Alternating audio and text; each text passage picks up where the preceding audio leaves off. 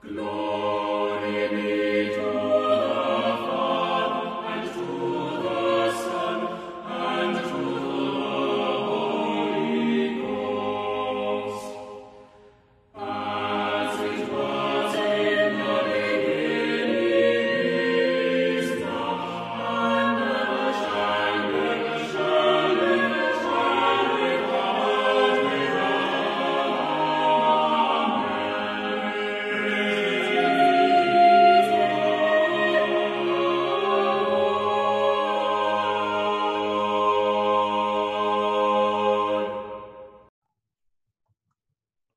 Greetings. Welcome to Haber Bros, a podcast for historic, cross-centered Christians. We seek to provide ancient answers to a culture that's forgotten the questions. Thank you for listening this week. If you like what you're hearing or enjoy the show, please share it with a friend and say positive things about us on Twitter and Facebook. This is the biggest way that podcasts grow. Follow us on Twitter at @ClergyLay and join our Facebook discussion group. I'm Kirk Haberman, a church musician, and this is my brother Chris, a priest. Hey, Chris, how are you?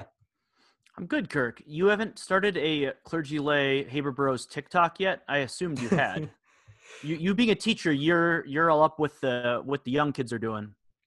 That is my pro Chicom burner account that runs the TikTok. So.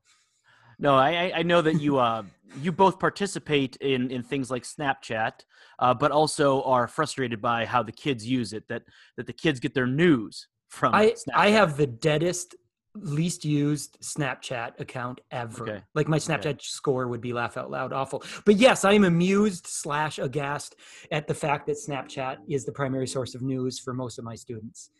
Yeah. So both of us are back. I left. We're recording on Friday.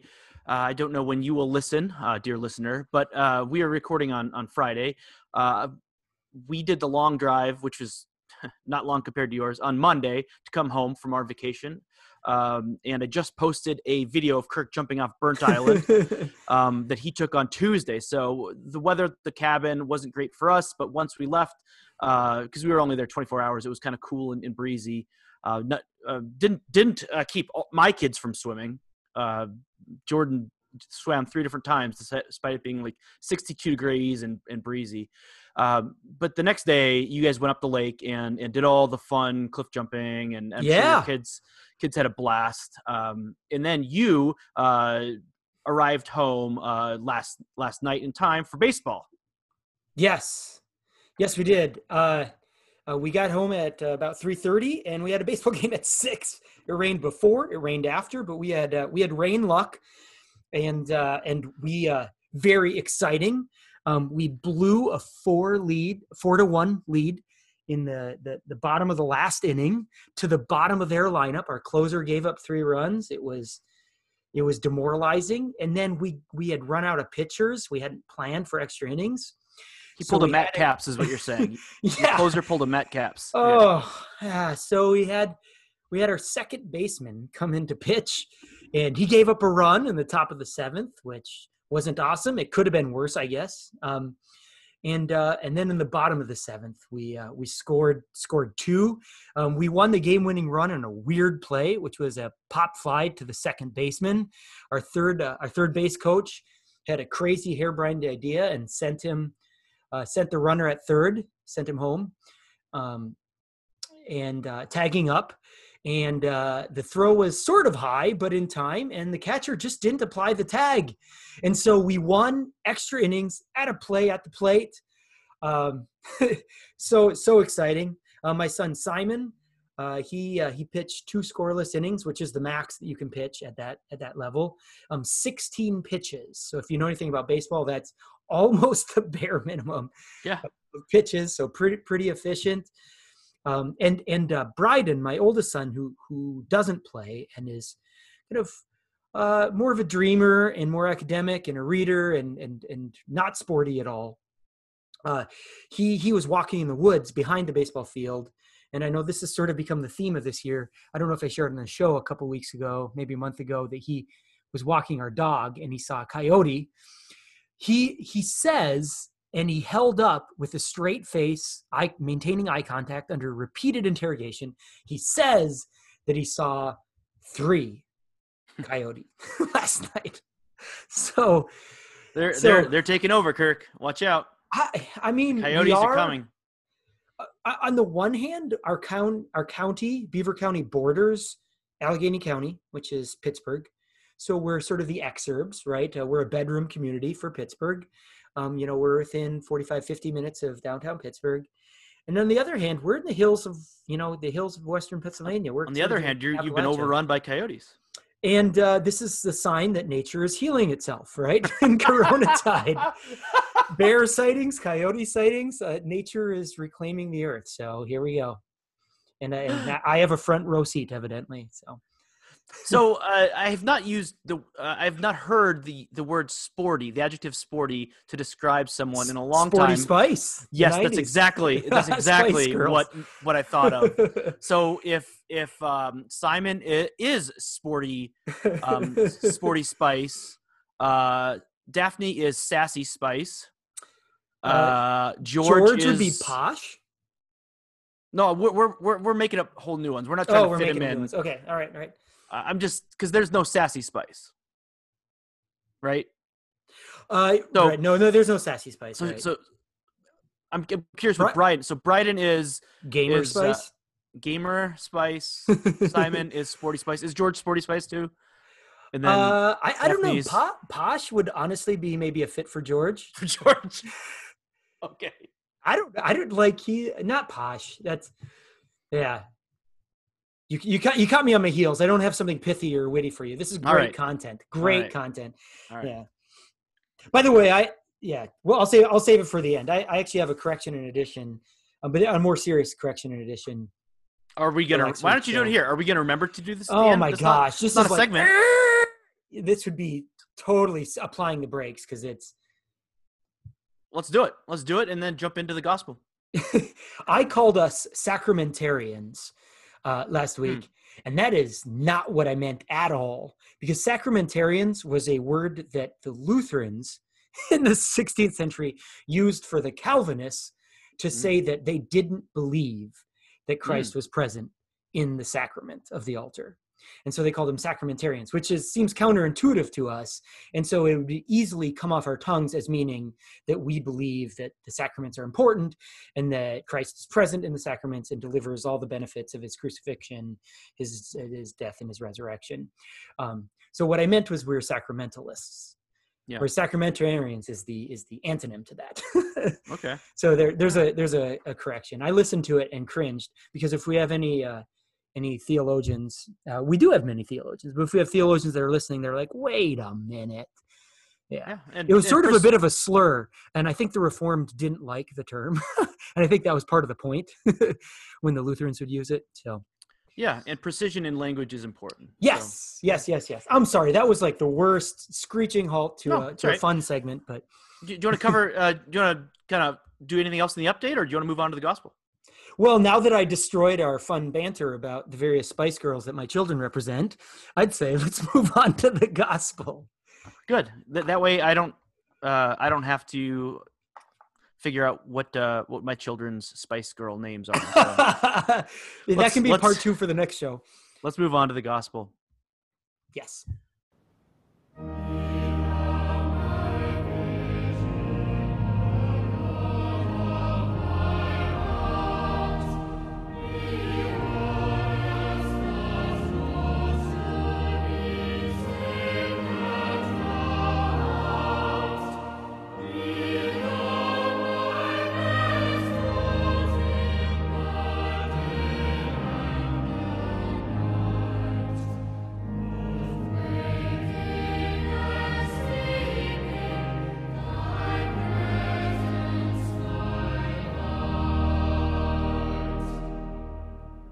Today's gospel, it's interesting. We've been in Matthew 13 for a few weeks, covering various parts, the parable of the wheat and the weeds, the parable of the sower, and because these are kind of mixed, the explanations are kind of separated.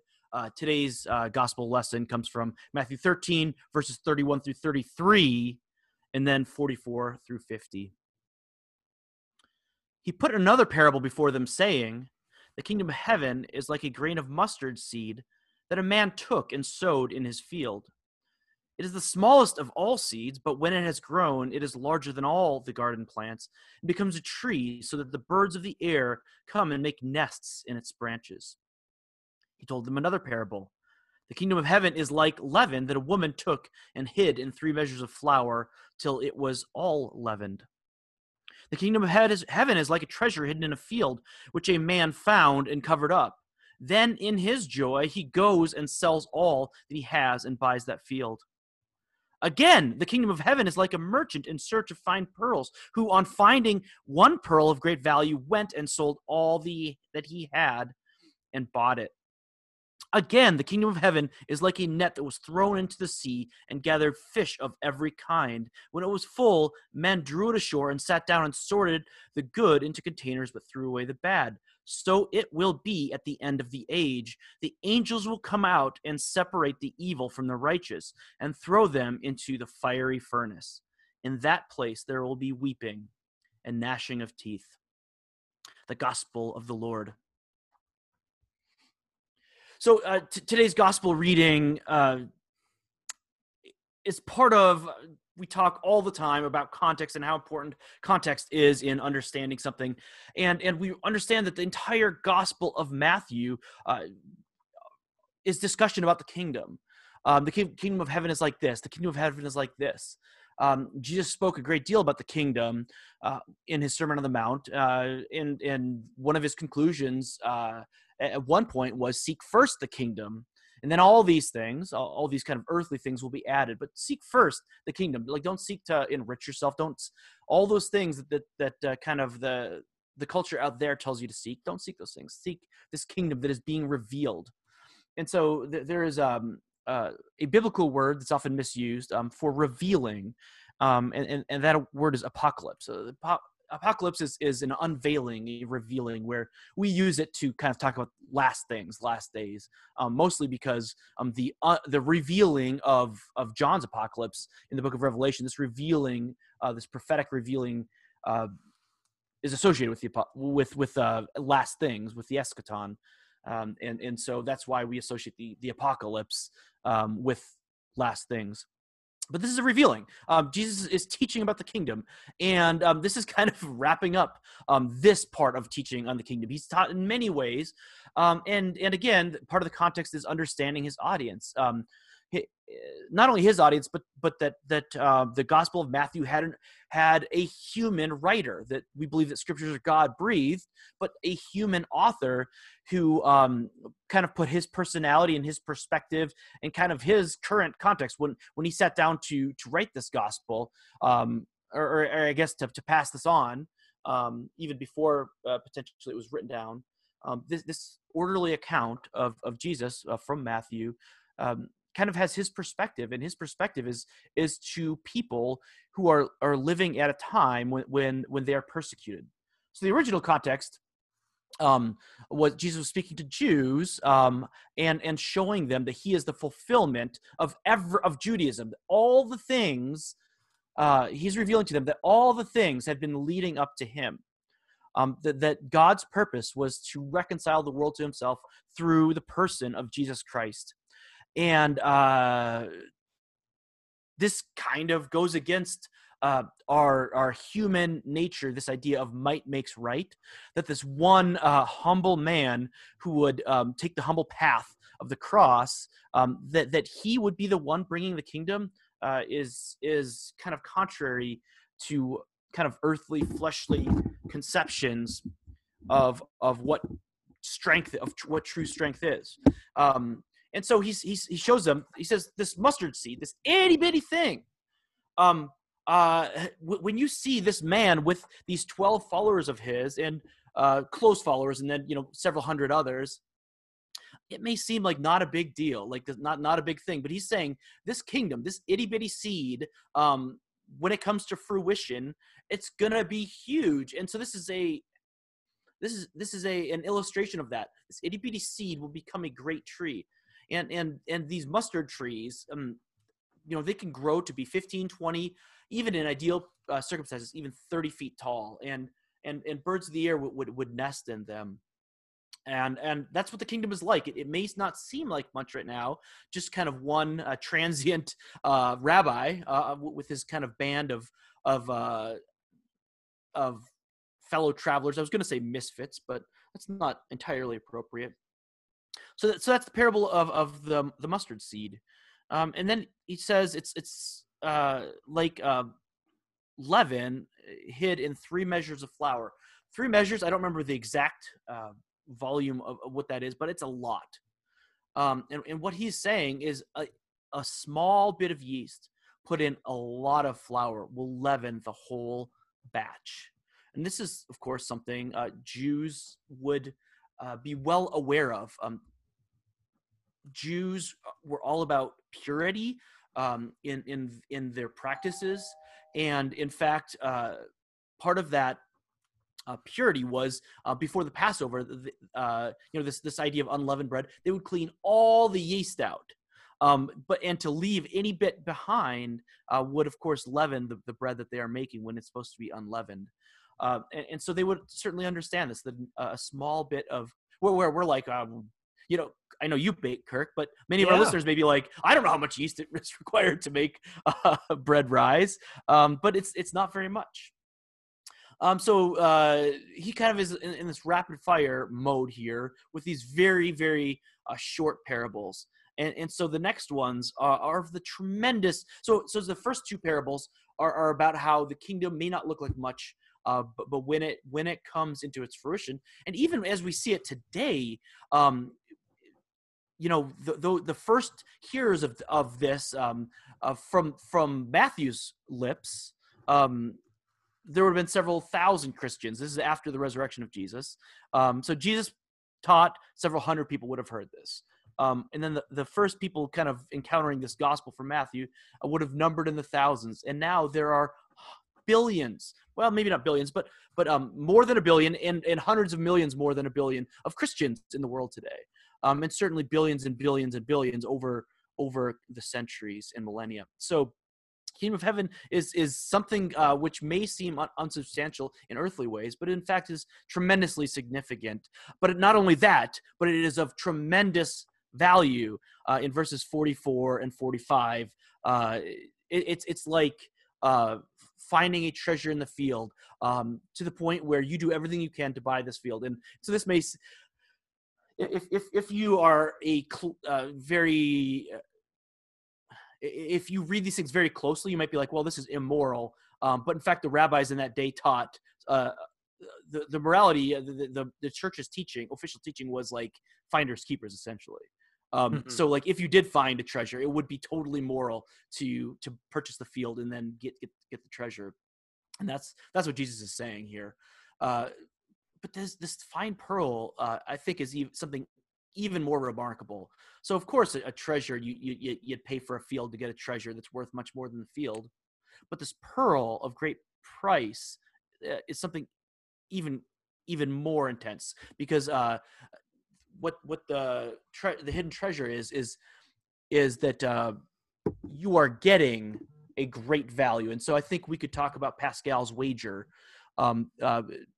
This philosopher Pascal, who said, you have everything to gain and very little to lose, almost nothing to lose, by putting your faith in Jesus Christ. And that's like this treasure in the field, is that you buy a field, but you get a tremendous treasure. But this pearl of great price, it is something so beautiful and so wonderful. This is somebody who has spent their life looking for the most beautiful and fine pearl, and they found it. And they liquidate their wealth so they can acquire this thing. And that is the beauty of knowing Jesus. And so with that, I've said a lot and haven't discussed the net, which is, I'll let you cover that if you'd like. Otherwise, we can come back to me. I'll let you talk. That was actually the one parable for which I hadn't really had taken any notes because I had several comments on each of the others. So again, a theme for this show, Christopher, is great content. But yeah, let me kind of comment on an aspect of the mustard seed. that you hadn't touched on. So the mustard seed, I think most people who've encountered this parable before, it's often pointed out that that Jesus notes that it is so small. And if you've ever cooked with a recipe that involves mustard seed, you see that when you if your recipe involves for a teaspoon of mustard seeds, or oftentimes chicken recipes, like honey mustard chicken has mustard seeds that you cook with, and you can see how small they are. They're just tiny, and yet a mustard plant becomes a tree large enough that birds come and make a nest in its branches. And so it's interesting. What is analogous to what in this parable, right? Well, he says the kingdom of heaven is like that mustard seed. And you used the term apocalypse, which you said, correct me if I'm using this wrong. It means revealing. Is that correct? Yep. Yeah. So in our Christian worship, in the means that Jesus has given to us, to bind ourselves together as his body and bind ourselves to him, his body, he's given us the sacraments, right? And so when you receive in your hand a wafer or a bit of bread, that too is an apocalypse.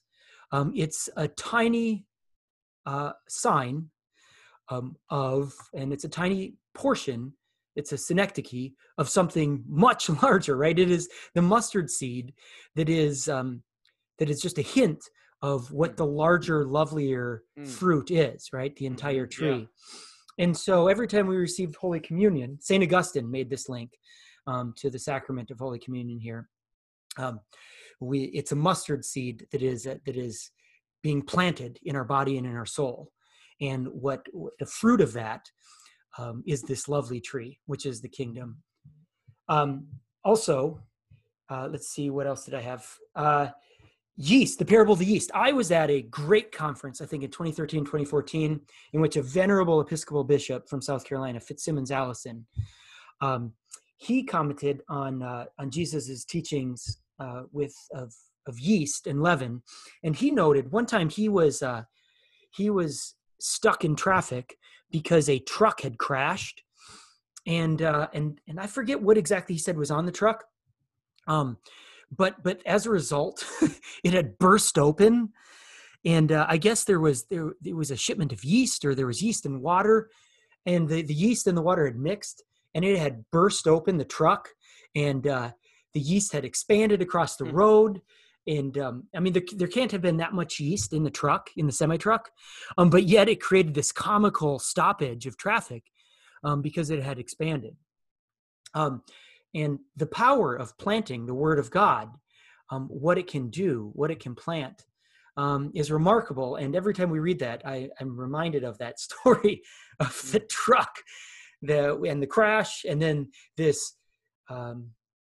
Oh my gosh, the word's escaping me. This dough that had expanded, this bread dough, this massive traffic stoppage that had expanded because of the bread dough. So that is such a good metaphor for faithful planting of the seed. It's interesting, lest we miss the importance of the parable of the pearl of great price.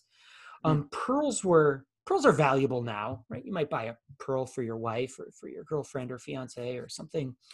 And the string of pearls looks very elegant. It's very lovely.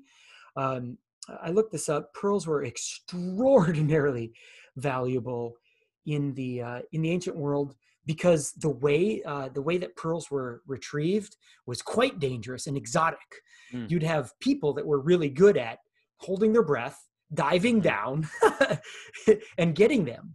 There weren't oxygen tanks in the ancient world, right? So these were really kind of daring young men and women that would have done this, and they would have made a lot of money at this dangerous venture. And surely it was difficult and dangerous to go that deep and to get them.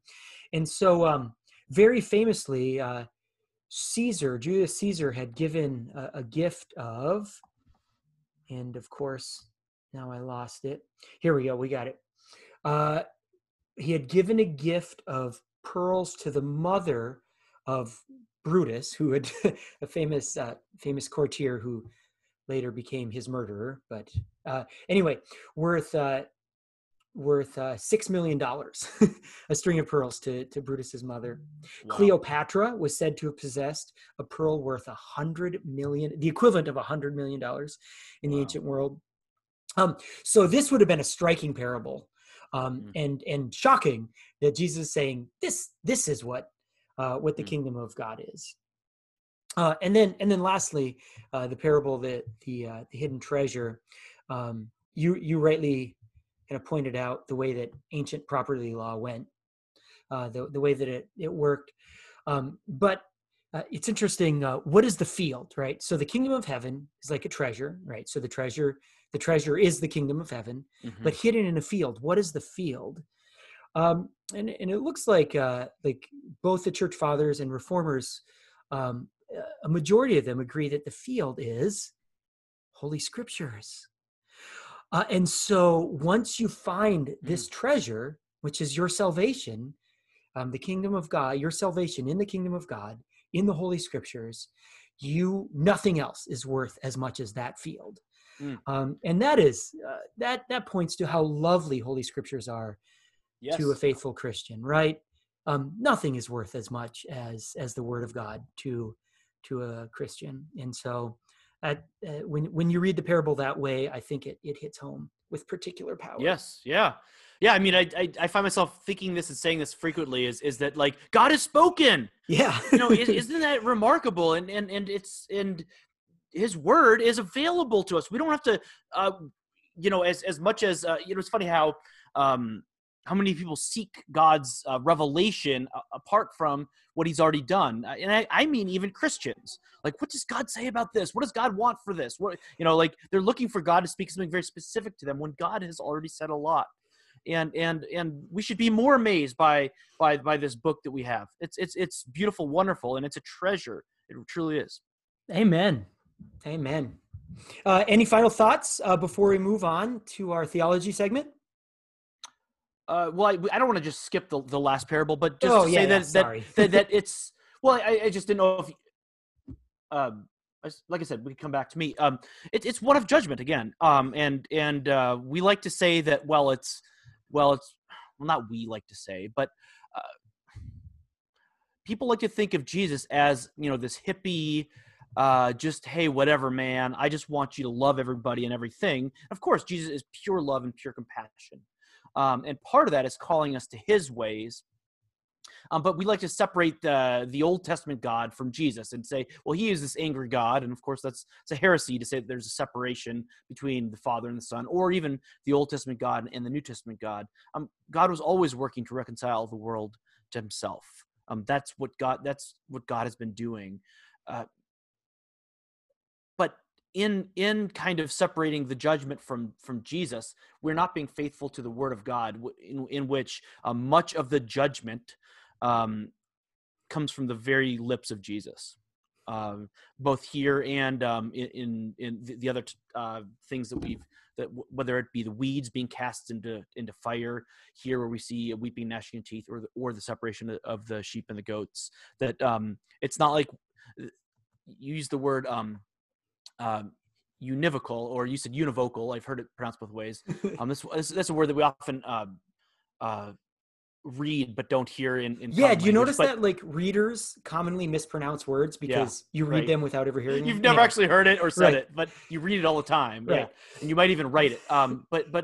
But Bible is of one voice. It's not like Jesus says one thing and Paul says another. And that's right. And so that's all I want to say there. Or as I don't think I made this up. I picked this up somewhere and I forgot where, and so I'm sorry that I can't give credit. But I've since repeat this constantly. This is a refrain of mine. We never pit Scripture against Scripture. Right, but we do use Scripture to interpret Scripture. So that's right. So if one kind of seems to stand apart, you kind of hold them together and try to understand them next to each other. Yeah. Yeah, both things are true. Yeah. God so loved the world that he gave his only begotten son, the world, and yet the sheep and the goats will be separated. And so we kind of sit with those two things in tension. That's just like the most famous example of being careful to not pit Scripture against Scripture. Yeah, I just have a final superficial comment on Okay. the parable of the nets, which is I I just made this connection this week looking at this passage, which is there was this old cop show in the 50s and 60s. Yeah. Baby boomers Yeah. grew up with it, Dragnet, Yeah. and I think the New King James, or in the is it King James, that's King right. James. Okay. It uses the term dragnet. Yeah.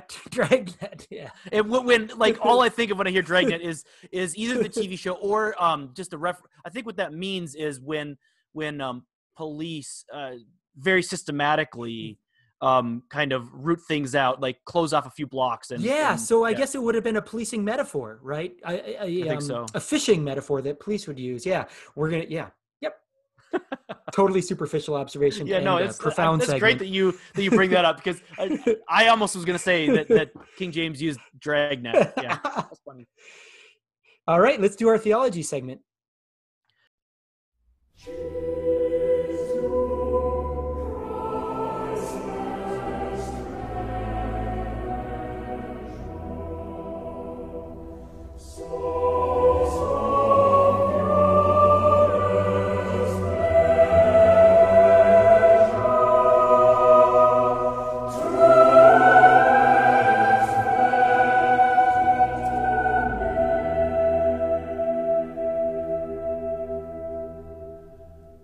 For our theology segment this week, I wanted to talk about it may not be uniquely Christian, but it certainly is, I think, unique in our culture, this idea of praying for our enemies, loving our enemies, and also praying for them. And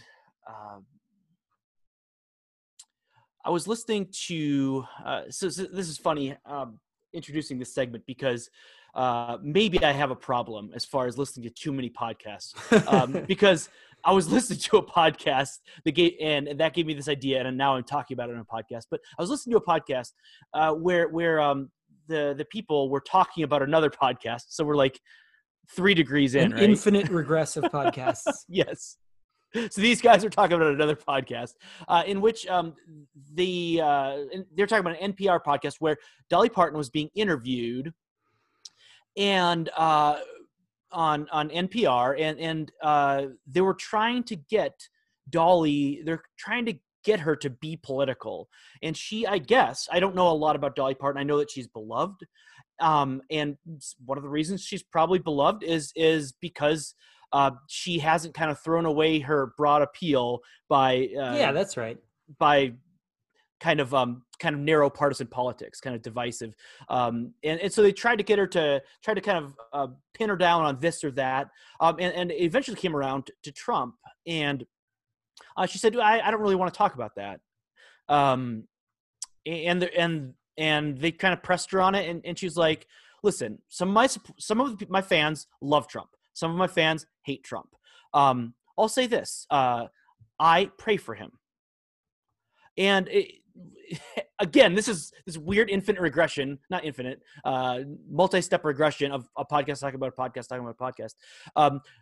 But what these guys said is that the NPR hosts, were a bit shocked and taken aback that she would pray for President Trump, who, of course, for them would be an enemy, an ideological, a spiritual enemy, just someone across the aisle that you wouldn't pray for. And so I just wanted to bring up this theological idea of, and I guess this is part of Christian charity, which is a broad thing of forgiveness. You know, we talked about the Christian idea of forgiveness, pushing up against society's push for vengeance and for punishment.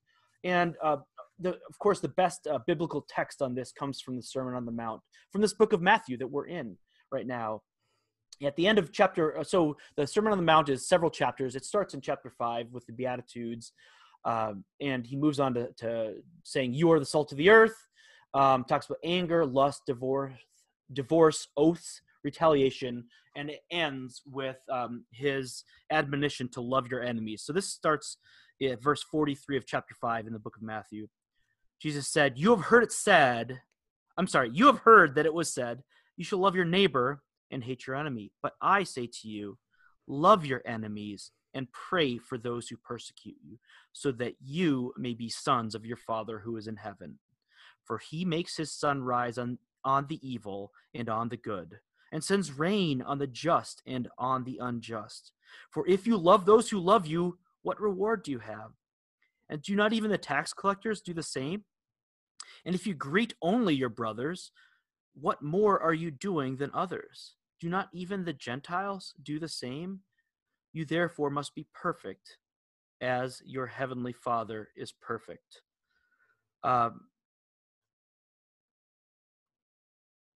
So I raised this as uniquely Christian. This idea as Jesus is revealing his kingdom.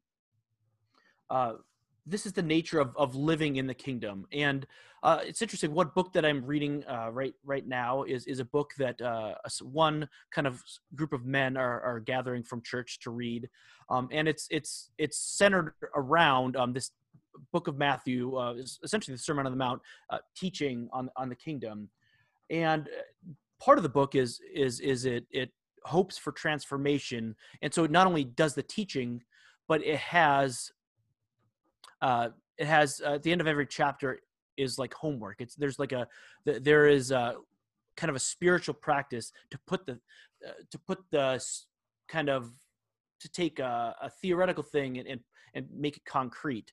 And so when I talked about this, it said, well, every day this week, like, find someone who's your enemy. So maybe you don't have any enemies, but someone who you're frustrated with, and pray for them every day this week by name, and that will change your heart.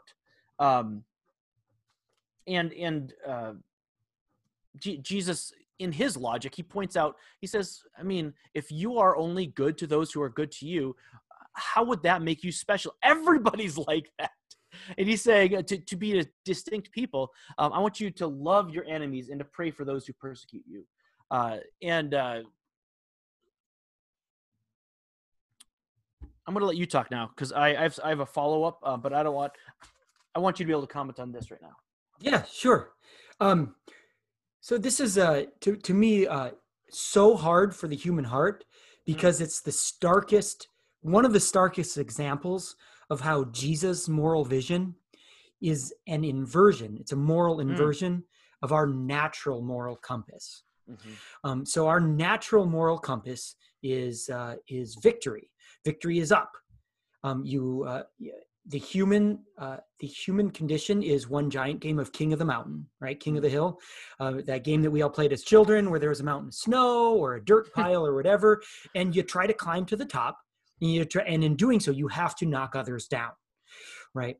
And Jesus teaches something different, which is the way up is down, right? Mm-hmm. So victory, the world teaches victory is up. You climb the mountain, you climb the pile of skulls. And Jesus says, no, victory is down. Those people who pushed you down, you don't push them back down so you can get up. You pray for them. And if they take your coat, you give them another. If they punch you, it's so, his response is, you turn the other cheek. It's so, that phrase is so abused that it's lost its ability to shock. But I just want, we need to remember how shocking that is, right? Mm-hmm. Someone punches you in the face, you say, and punch me in the gut too, right? So this idea that we love our enemies, and don't go into a defensive crouch, but forever keep our arms extended in love. And that includes, of course, the most powerful expression of love, which is prayer. And one of the things that we're called to do in the Episcopal Church and the ACNA and all Anglican church bodies, all prayer books have, in the prayers of the people, in the prayer section in North America, in the United States, we pray for our president. And this was interesting that president, governor, and mayor. Yep. So yes, and all who hold authority. Yeah. So here's.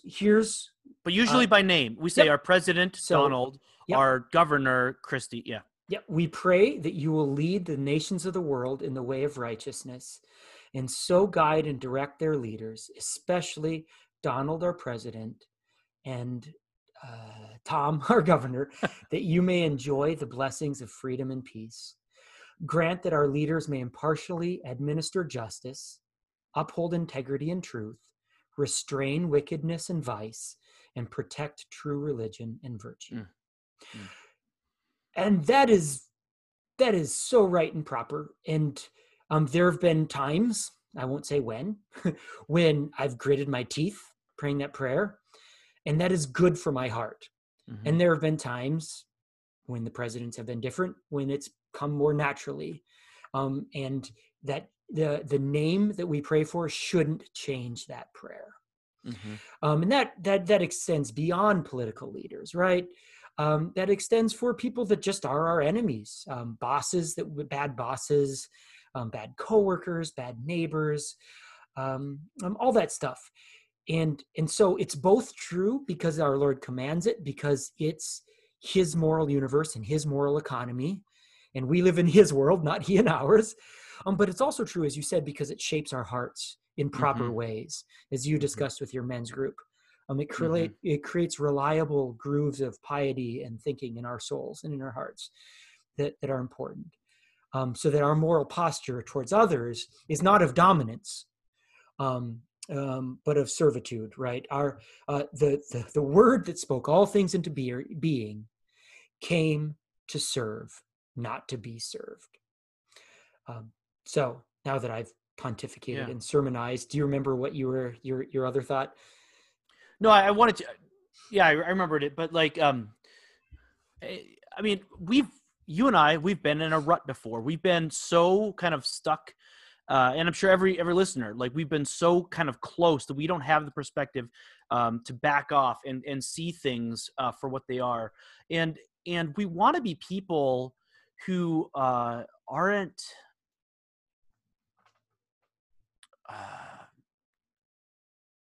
Kind of immovable, or people who are able to take in new facts and new data and change our point of view as new things are revealed, or as I guess what I'm saying is there are times. So you mentioned praying for a boss. It'd be easy to pray for your boss for them to change so that everything would be good for you. But that's not what Jesus wants. In fact, what he wants is for us to pray for their good, period.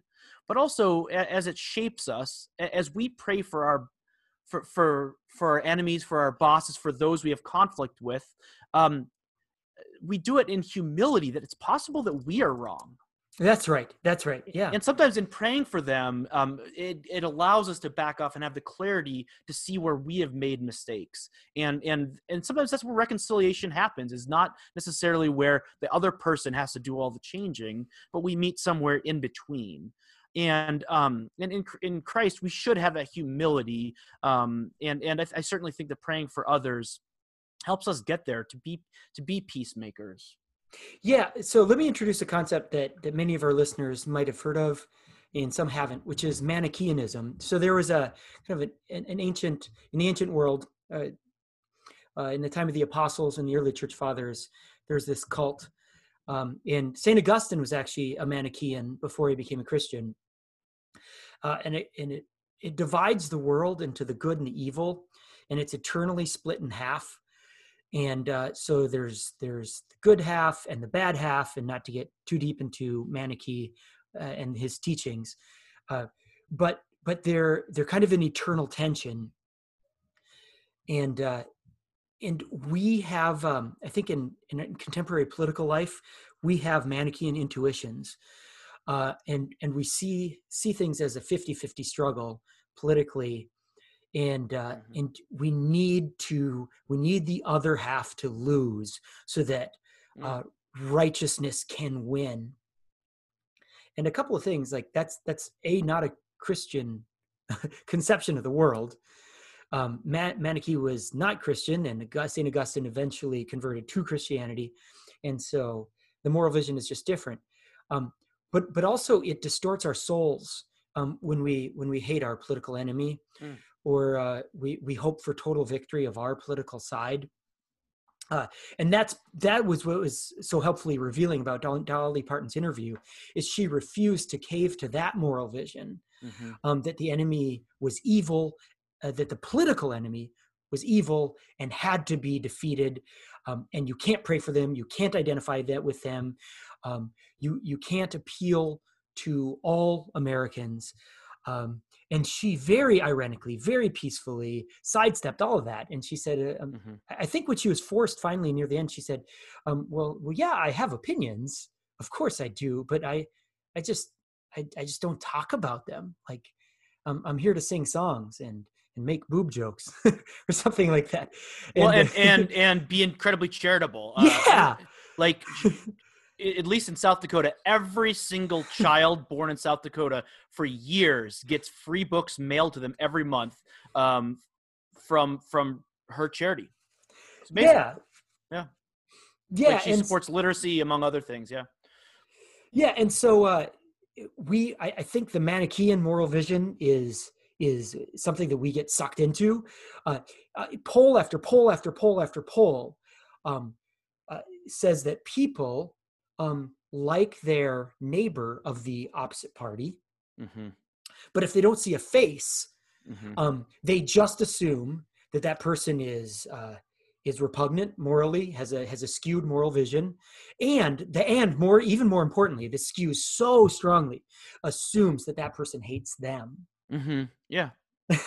and these things just aren't true, right? And Dolly Parton's an example of that, right? Like at a Dolly Parton concert, you have overweight bubbas wearing MAGA hats, and you have hipster lesbian mothers, and they're all together singing her songs, and the divisions kind of dissolve. So yeah. So do you remember when during the Obama presidency, a black Harvard or Yale professor was arrested? Skip Gates. For trying to get into his own home. Yeah, he's an interesting guy. He does the genetic stuff on PBS. Yeah. Okay. But do you remember kind of how Obama tried to resolve this? The beer summit. The beer summit. Yeah. So he invited the arresting cop and the guy who was a victim of kind of racial profiling and kind of unfair policing, and invited them to the White House for a beer summit. And I think we should have more beer summits. Like, in your driveway, have a socially distanced, love your neighbors, pray for them, don't talk politics. There's so many more interesting things in the world. Amen. And I guess I should note, it's interesting in just how in the last few years, everybody has become interested in politics. You and I are very similar in that we studied political science in college, and we're very interested, very engaged. And that seems like a whole different life to both of us. Yeah. Because now it's just like, we're interested, we're engaged, but it's not at the forefront. But it seems like everyone else has gone like they've found out about politics, and suddenly it's their thing. And so politics has encompassed everything from country music, pop culture, and it's not just the legislature. It's the Congress. It's entered the courts, and so Major League Baseball. I watched last night.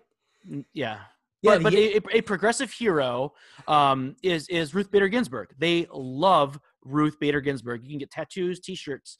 Do you know who her best friend was on the court? Antonin Scalia. The late Antonin Scalia, who was and you know why? Honestly, an enemy of the progressive movement. Yeah. But why, Kirk? Why were they best friends? Why were they genuinely? They loved each other. They were very close. Their favorite thing in the world for both of them was opera. And so something outside the political realm and outside the judicial realm, which has been politicized since Judge Bork and Clarence Thomas in the 80s and 90s. And you know what's better than politics? Opera. And if whatever it is that you can talk about with your friend other than politics, you'll find it much easier to pray for them, I think. And Scalia and Ruth Bader Ginsburg were a great example of that. Absolutely, man. Yep. Oh, so this is what I didn't want to raise earlier because it wasn't quite related. It's kind of related in that it's like a value, but we discussed forgiveness recently. And just in the last couple of days, we watched an episode of The Crown where Queen Elizabeth was it's interesting. Billy Graham comes to England And Yes. she's working through what it means, or whether she wants to forgive her uncle, the king who put aside the crown in favor of marrying a divorced woman. And she even asked Billy Graham his view on the matter of what it means, or the Christian's duty to forgive. And as I brought up the idea of Christian forgiveness, but also said like there's a cost to these things. Like if you sin and you're in the public eye, that may mean you're no longer governor, president, or senator. But there may be a cost to that. But forgiveness does mean some matter of reconciliation. As I watched this, I think it brought more nuance to the discussion in this way, Kirk, in that for Elizabeth to forgive him doesn't mean she needs to allow a guy who she just learned visited Hitler and was actively working, quote unquote, for peace, to essentially peace for him meant kind of a Neville Chamberlain-esque giving over of Europe to the Nazis. That's what peace meant for her uncle. Forgiveness doesn't mean letting him back into a job with the government as ambassador, this or that. You can forgive someone without complete restoration of like he is shown in his to really lack character. And it's interesting in the episode, you kind of hear in his, what I assume is his private diary, he derisively refers to Elizabeth, who was wise beyond her years. Right. He refers to her as Shirley Temple. Yeah. And so he's trying to worm his way back in, and she's like, what does forgiveness mean? Does forgiveness mean that I put him back in a position of authority when essentially he is still the same poor person of poor character who would throw his country aside for convenience? Yeah, well, I think that's a direct analog to the parable of the unforgiving servant, right? Forgiveness sometimes, and this is a mystery that only God knows, dramatically changes a human soul. Being forgiven can unlock new life in you. And then some people are untouched by having been forgiven. And yeah, so then, I mean, forgiveness doesn't cancel out justice, but we are nevertheless always called to be forgiven. So in his case, Elizabeth needs to make sure that justice happens, right? That he is not allowed to ever have his hand on the levers of any power ever again, because his moral vision was not corrected by forgiveness. But yet justice is very light, right? He has a lovely chateau in the French countryside. Right. He is still like has a very generous pension from the government. That's right. Yeah, he's not living in poverty. Yeah, and she never slandered him publicly. Right. She just made sure that he could do no more damage. Yeah. Yeah, and so we see the subtlety and Christian sense of her moral. She has great moral deftness in how she deals with the situation, and certainly is able to forgive, despite her speaking quite slanderously of him privately. Him speaking quite slanderously of her privately. That's right. Yep. Yes. This has been a great segment. We've gone a bit long. Yeah. Shall we move to our culture segment? Yes. Let's do it.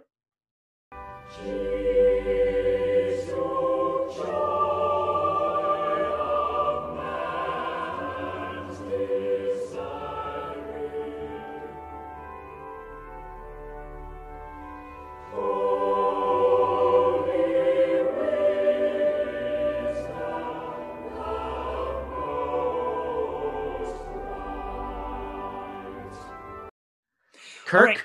Yes, Christopher. I am very excited about this segment. And I suggested it to you maybe 6-8 weeks ago. I wish I could remember the song, but I love listening to the music that you insert between segments. And the music that you had inserted was a beautiful fugue. And if you are not someone who has taken an interest in music, my hope is that this segment will pizza or salad. Okay. You go ahead. Can you pause it, Kurt? I'm trying desperately. It's not this. This is high quality content. All right, go ahead. Okay, so my hope is that by listening to this segment, Kirk has a great musical background and is going to discuss exactly what a fugue is going to give you several examples. And the next time you hear a fugue in music, I hope that you appreciate it all the more. And Kirk, the reason you were hearing an advertisement about pizza in the background is because he is using YouTube, and he had queued up the segments, but I think, Kirk, they went to sleep. Yes. Yeah. Hey, listener, forgive us. I'll try to edit this as well as I can. But if this is a slight step forward technologically in what we're trying to do with this show than we've ever done. So bear with us and be forgiving as we have been discussing the last several episodes. So Christopher, I'll tell you, the musical segment that you heard was from Orlando Gibbons, one of my favorite late Renaissance English composers. He was the court composer at Lambeth Palace for Archbishop William Laud. Late under the was Laud under James I, or was he entirely? I think he was appointed by Charles I. So we're talking the 1610s, 1620s, 1630s. Archbishop Laud said he was the best composer he knew. So I'll stop talking about Orlando Gibbons because I want to get on to... He's great, though. We love Orlando Gibbons. And what was the piece? It was the Ascension Anthem, "Oh, Clap Your Hands." Okay. From the very appropriate psalm, God has gone up with a shout, which is, oh my gosh, that does so prefigure the ascension. Anyhow, that actually wasn't a fugue, and I'll explain why in just a moment. But that was a classic Renaissance polyphony. So let's back up just a moment. There are several components to music, and you probably know some of them. One is melody. Melody is the most basic building block of all music. It is what we find pleasant. Melodies are often fun for their simplicity, for their elegance. Melodies use things like repetition, intervals. So you have short intervals, a second, a third, a fourth, or you have jumps and a mixture of those things. There's rhythm as well. So certain notes last a short period of time or a long period of time. Then you have harmony. And that's when you have notes that are played together pleasantly. You have dissonance. So harmony and dissonance work together to kind of add spice. And then, and most songs that you and I sing, folk songs, pop songs, use a mixture of melody, harmony, dissonance, and rhythm to be interesting to our ear. But there is something else which is used more often in art music, classical music, or church music, and this is counterpoint. So when I play Renaissance music, oftentimes they'll have multiple lines doing different things. And that's called polyphony, polyphonic, many voices. So you'll have the sopranos singing one thing, and the altos singing another thing, and the tenors sometimes singing a third thing. And that's polyphony. So that Orlando Gibbons piece was a classic example of Renaissance polyphony. And the contrast between melody and polyphony is fun to our ear. It's a special spice. It's mustard on the hot dog. It makes it interesting. So anytime you hear fun Renaissance music, for example, I've played the Renaissance anthem before, "If Ye Love Me" by Thomas Tallis, which begins in straight harmony. All four voices, soprano, alto, tenor, bass, are singing the same thing. "If ye love me, keep my commandments, and I will pray the Father send you another comforter."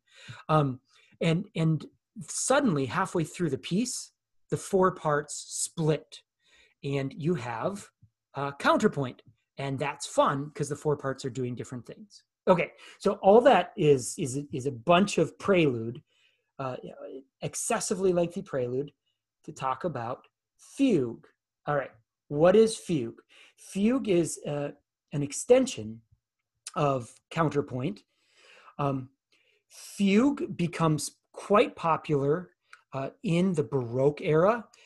It had existed in Renaissance music in the court of Queen Elizabeth and King James and Charles, but it really takes off. And the man that makes fugue, the gold standard for composers, is Bach. And so we're going to start with a fugue of Bach. And here's what fugues are. All right, fugues are, let me pull up the definition that I had written down here. Fugue begins with a subject. So you have a melody, and it's played by one voice. And then a second voice comes in, but it introduces that same subject in a new key. So it's modulating. So for example, one voice would play the subject or sing the subject in C, and oftentimes it's a fourth up. So the second subject will come in an F. So what makes it fun to your ear as well is there's a sense of slipperiness. The key is constantly changing. The music is modulating from C to F to B flat to E flat. And so there's a sense of straying from home, and you feel that tether and you want to come home. And the climax of the fugue then is when the three or four voices come back together and they meet back at home. So you're back in the key of C or whatever it is. Also, a fugue, a composer will flex their muscles and show off by changing the subject. So one way they can change the subject is by doubling the rhythmic value of each note. That's called augmentation. So that means that the subject will be stretched out and slowed down. Or conversely, you could cut that note value in half in smaller fractions. That's called diminution. Another approach is flipping the melody upside down. That's called melodic inversion, in which the intervals of the subject are exactly reversed. And we're going to hear inversion by my favorite composer, Bruckner. We'll get to that in just a moment. So I've done a lot of throat clearing, and I hope I haven't lost you. Let's start with Bach. We're going to start with Bach's, this is his Little Fugue in G minor. We're going to play just a minute of it. So here's what I want you to listen for. You'll hear the theme by one voice in G minor, one voice on the organ. Then you're going to hear the subject introduced by a second voice, but it's in a new key, so it's modulated. And then you'll hear the third voice, and we'll listen to them play a little bit. We won't listen to the whole thing. Let's back up to the beginning. Here we are. First subject.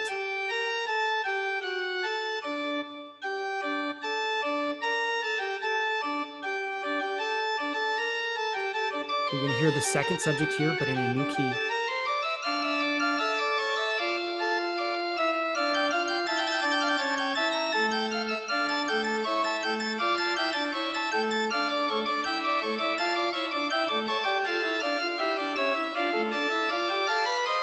Now get ready for the third voice.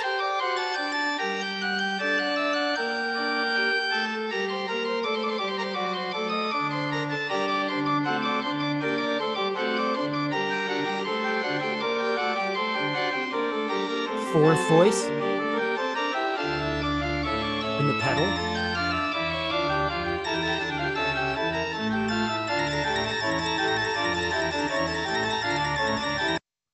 All right, so that's just a minute there. And you can hear that Bach's introduced 4 different voices with the same subject. And each time he's introduced them, he's modulated to a new key. There will be a development section, and then it all comes and lands back home in G minor at the end with all 4 voices coming together. Let's hear what this sounds like in an orchestra. This is Benjamin Britten's Young Person's Guide to the Orchestra, in which Benjamin Britten so effectively introduces all the sections of the orchestra: woodwinds, brass, strings, and percussion. And he uses a theme by Henry Purcell, who is a Baroque English composer, also of church music. And at the very end, he wraps it all together with this thrilling fugue. And so you hear, let's hear these voices all introduced here. All right, so we'll start with the woodwinds.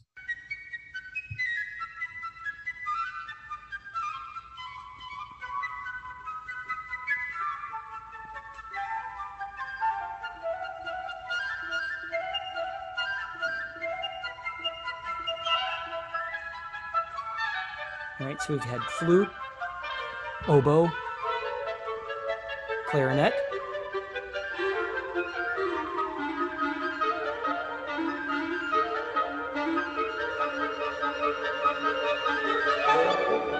Bassoon. And added complexity, which is fun to the ear with each new voice. Strings.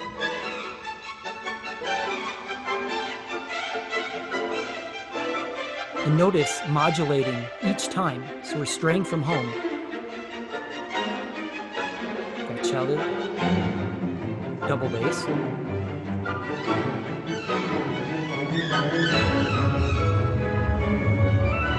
A second subject in the woodwinds. So now we got a double view, two different subjects.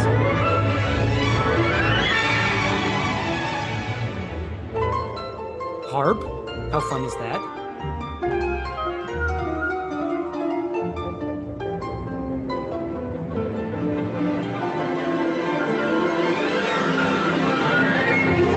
French horn, my favorite instrument. Trumpets.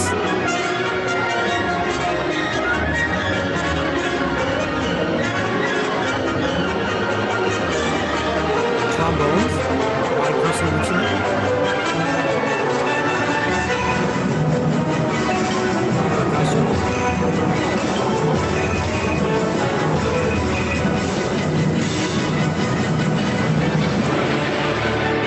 And now we've arrived back at home.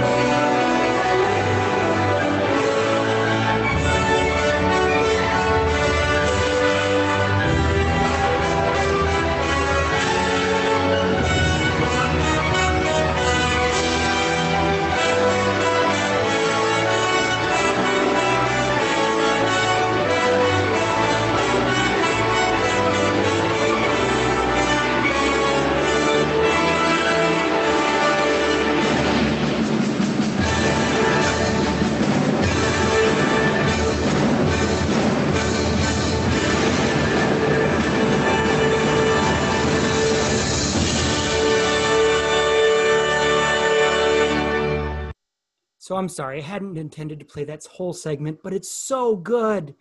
It's so, so good. Christopher, and you and I were talking pre-show about how much we love this because, of course, this is instrumental in a recent Wes Anderson movie that we discussed. What movie was this? Moonrise Kingdom. Moonrise Kingdom, that's right. That last theme that the winds came in with, yeah. Yes. Was featured prominently in Moonrise Kingdom. So I realize we're going long, so I'm going to wrap up here with two brief segments. My favorite composer of all time, Anton Bruckner, a 19th century romantic German composer, a deep pious Christian, wrote a lot of great church music as well as 9 monumental symphonies. And here's the end of his. Oh no, this went to sleep, so it might come. I'll wake up with an ad here. But here's the end of his setting of Psalm 150, and it's in German, listener, so please, I know you're maybe anticipating English. It's in German, but it's a fugal theme, and I'm not going to play the whole thing, but I want you to notice he uses inversion. So he introduces the theme, he introduces it in 3 different voices, and then he flips it upside down just to flex his muscles and show off a little bit. And it's he does that a lot when he introduces fugal material in his symphonies as well. Here, let's do this. Here's an ad, so let's get past the ad. Good grammar and spelling are important, but if you want to write essays that inspire, messages that... All right, here we go. All right, the basses.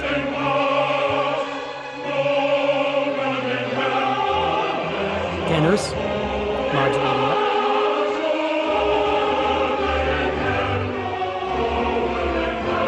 Altos, 3rd voice.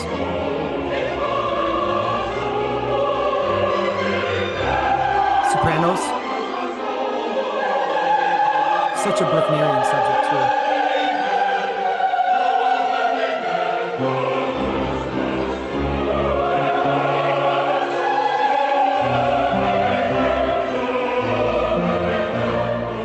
Now we'll watch him invert it. He's going to flip it upside down. Show off, right? It's extraordinarily difficult.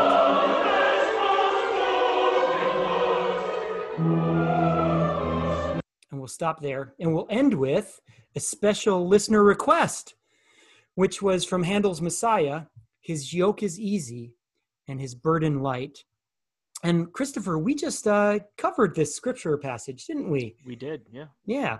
So let's listen to this. This is introduced by the sopranos.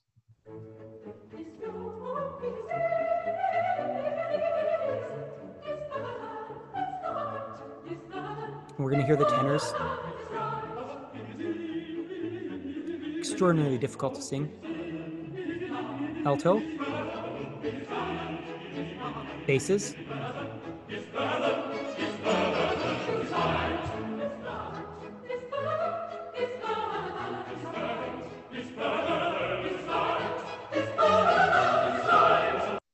And the mark of a talented composer is to write a fugue without it feeling like homework or feeling like hard work.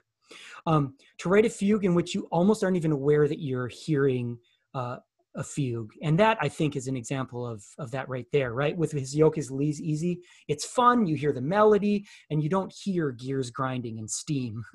So that is a brief introduction of a fugue. I get to wear my church music hat. And listener, I hope I didn't lose you. I hope it was a little educational. And I'm sorry if we went long. But I love fugues, and I love good music and good church music. And so I hope that you did too. And of course, I'll share links to all of that stuff in the show notes. Christopher, shall we close in prayer? Let's do so. Kirk, that was great. Thanks. Absolutely. The Lord be with you. And with your spirit. Almighty and everlasting God, you are always more ready to hear than we to pray, and to give more than we either desire or deserve. Pour down upon us the abundance of your mercy, forgiving us those things of which our conscience is afraid, and giving us those good things for which we are not worthy to ask, except through the merits and mediation of Jesus Christ, our Savior, who lives and reigns with you in the Holy Spirit, one God, forever and ever. Amen. Amen. O God, the source of all holy desires, all good counsels, and all just works, give to your servants that peace which the world cannot give, that our hearts may be set to obey your commandments, and that we, being defended from the fear of our enemies, may pass our time in rest and quietness, through the merits of Jesus Christ, our Savior. Amen. Amen. Lighten our darkness, we beseech you, O Lord, and by your great mercy, defend us from all perils and dangers of this night, for the love of your only Son, our Savior, Jesus Christ. Amen. Amen. The grace of our Lord Jesus Christ, and the love of God, and the fellowship of the Holy Spirit be with us all evermore. Amen. Amen. Next week, Kirk. Next week,